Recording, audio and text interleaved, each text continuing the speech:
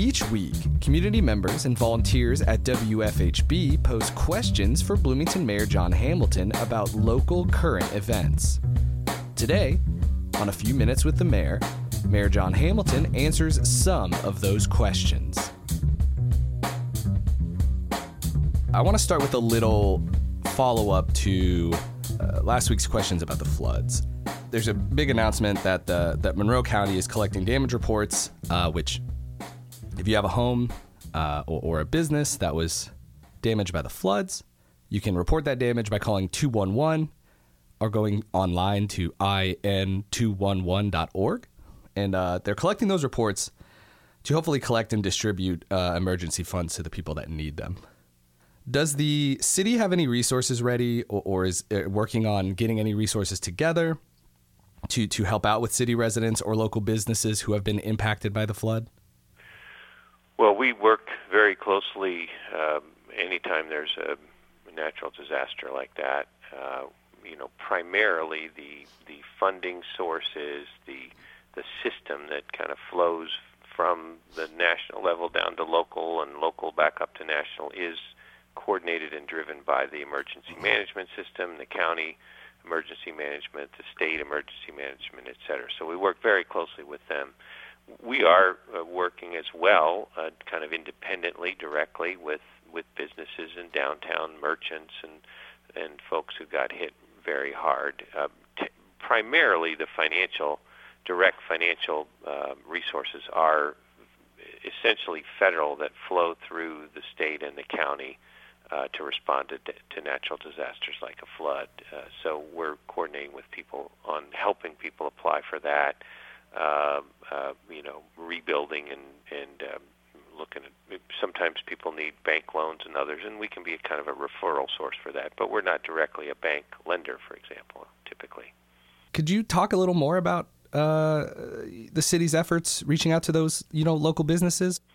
Well, it involves, staff literally walking the Kirkwood the Saturday morning after the flood, talking to merchants. It involved being at the meeting Monday morning, I think, down at People's Park to talk with folks about what they needed, helping them line up vendors, helping them deal with regulatory issues that they might have. We have an economic and sustainable development department that works very closely with our sector, commercial sector. We have a public engagement director who works closely with neighborhood associations and downtown associations and others. So a lot of it's conversations and connections that we try to help make. We work very closely with the county government and Allison Moore, the county emergency management director, and then of course we deal with stuff directly as a city government too, dealing with our fire department and our police department that had direct impacts. But there are just 1,000 conversations going on where people are trying to help each other move forward. The fire department had to move recently, right? Yeah, the fire department was seriously flooded. Basically, their whole basement got filled and made it uninhabitable, essentially, both from equipment purposes and electronics and electricity, such that they had to leave that station. And for a few days, we have put both the engines, the apparatus, the fire trucks, and the firefighters assigned to one of the other 4 stations. But it looks like that station is going to need some very substantial work. We were planning substantial rehab anyway, but we really need to do a study on, do we want to fix that station up? And in the meantime, it looks like we're going to create a kind of temporary downtown station over at the between 3rd and 4th on College in a parking lot and in a building that the city owns that isn't being used right now.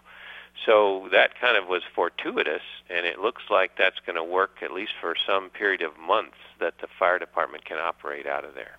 A combination of the county council and county commissioners met last week to discuss the findings of a criminal justice report that they commissioned in 2019 over the sort of habitual overcrowding of the Monroe County Jail. Yes. Is this something that is on your radar? Like, have you gotten a chance to go back and watch this meeting or look through the very extensive report?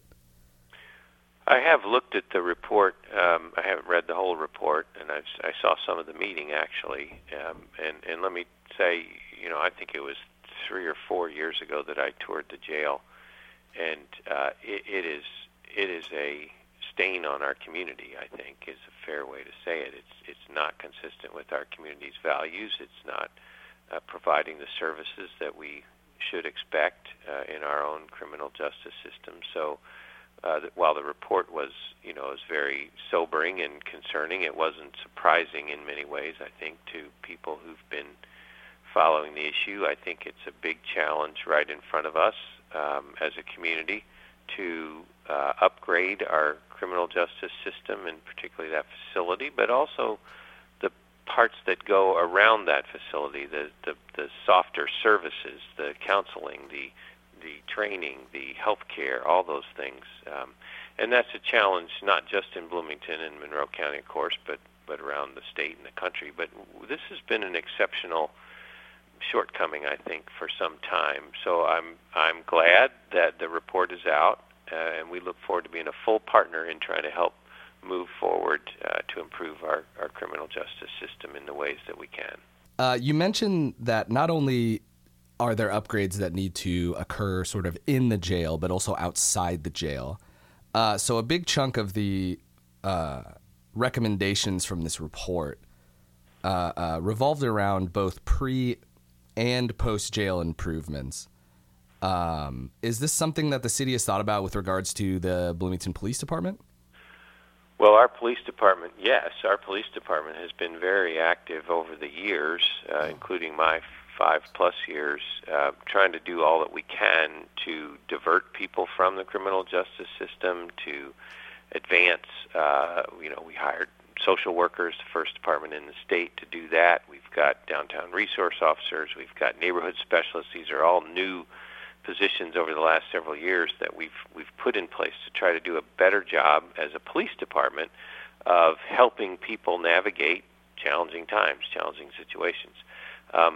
It is, and we believe deeply in that. And the Stride Center that just opened in the past year is part of that law enforcement assisted diversion, the mental health support, the collaboration with Centerstone and others. But ultimately, this is a criminal justice system that's centered in the county government that has a lot of pieces to it, a lot of moving parts. It's really important that we get better at that. The physical space of the jail has been a real thorn in the side of our community, and frankly of the hundreds of people who go through that jail. Virtually everybody who goes into that jail is coming back out into our community, and we need to do a really good job that we haven't been, I think, as a county, as a community, in helping make sure that time in the criminal justice system increases the chance that somebody will be successful and thrive afterwards. Could you talk a little bit about the Stride Center, actually? So the Stride Center is a new location, 24/7 space that is actually underneath the jail. It's in the basement, and it was a collaborative group that came out of a community-led organization, really kind of de facto ad hoc organization that said, how do we help deal with the opioid crisis, substance use disorder, mental illness, et cetera. And one place was, we need a place for people to go that's not the jail and that's not the hospital, called the 2 a.m. problem. If somebody's having a crisis at 2 a.m., where do they go if somebody's trying to help them? Typically, there's two choices, the jail or the hospital. The Stride Center is a third choice, and it's a place where people can go. They're not in custody, but if they're in crisis from mental health, from substance use disorder, it's a place they can spend time with a nurse and counselors to try to get them in to get help, frankly. And it's new. It's had well over 100 people come through it, and it's a way to avoid jail and to avoid the hospital emergency room and to try to do a better job. And it's a terrific new asset for our community. Our police use it a lot. Others are using it, starting to use it more. And it's the kind of social safety net, I guess, or fabric of wraparound services that we really need to help our community and the people of our community do better. Have there been any conversations yet about trying to center maybe the process around something like the Stride Center, or maybe like trying to recreate what the Stride Center is doing and have more focus on that aspect of the process? Or is it still pretty new and it's just everybody's still trying to get used to having it as part of the ecosystem? Well, we visited some places that had similar diversion programs in place, and remember, we have 4 specialized courts that deal with diversion from the typical criminal justice system, with the mental health and substance use disorder and others. And this is a piece. This is a part of the effort to have a more comprehensive criminal justice and public safety and quality of life supporting system. It's really important. It's just a piece. In a given situation in our community, there are different needs. There may be mental health needs. There may be housing needs. There may be substance use disorder needs. There may be violence. There may be domestic violence needs. And you kind of want to have a full range of options. And the Stride Center is a really important new option that we have. And I expect and hope that it will be part of where the criminal justice system evolves. I think it's been a big help already. It's a 3-year pilot. It's funded for 3 years, so we're going to have to figure out as a community how we keep it going if we want to keep it going. Do you have questions for Mayor John Hamilton? Send them in an email to news@wfhb.org titled Questions for the Mayor. For WFHB, I'm Jake Jacobson.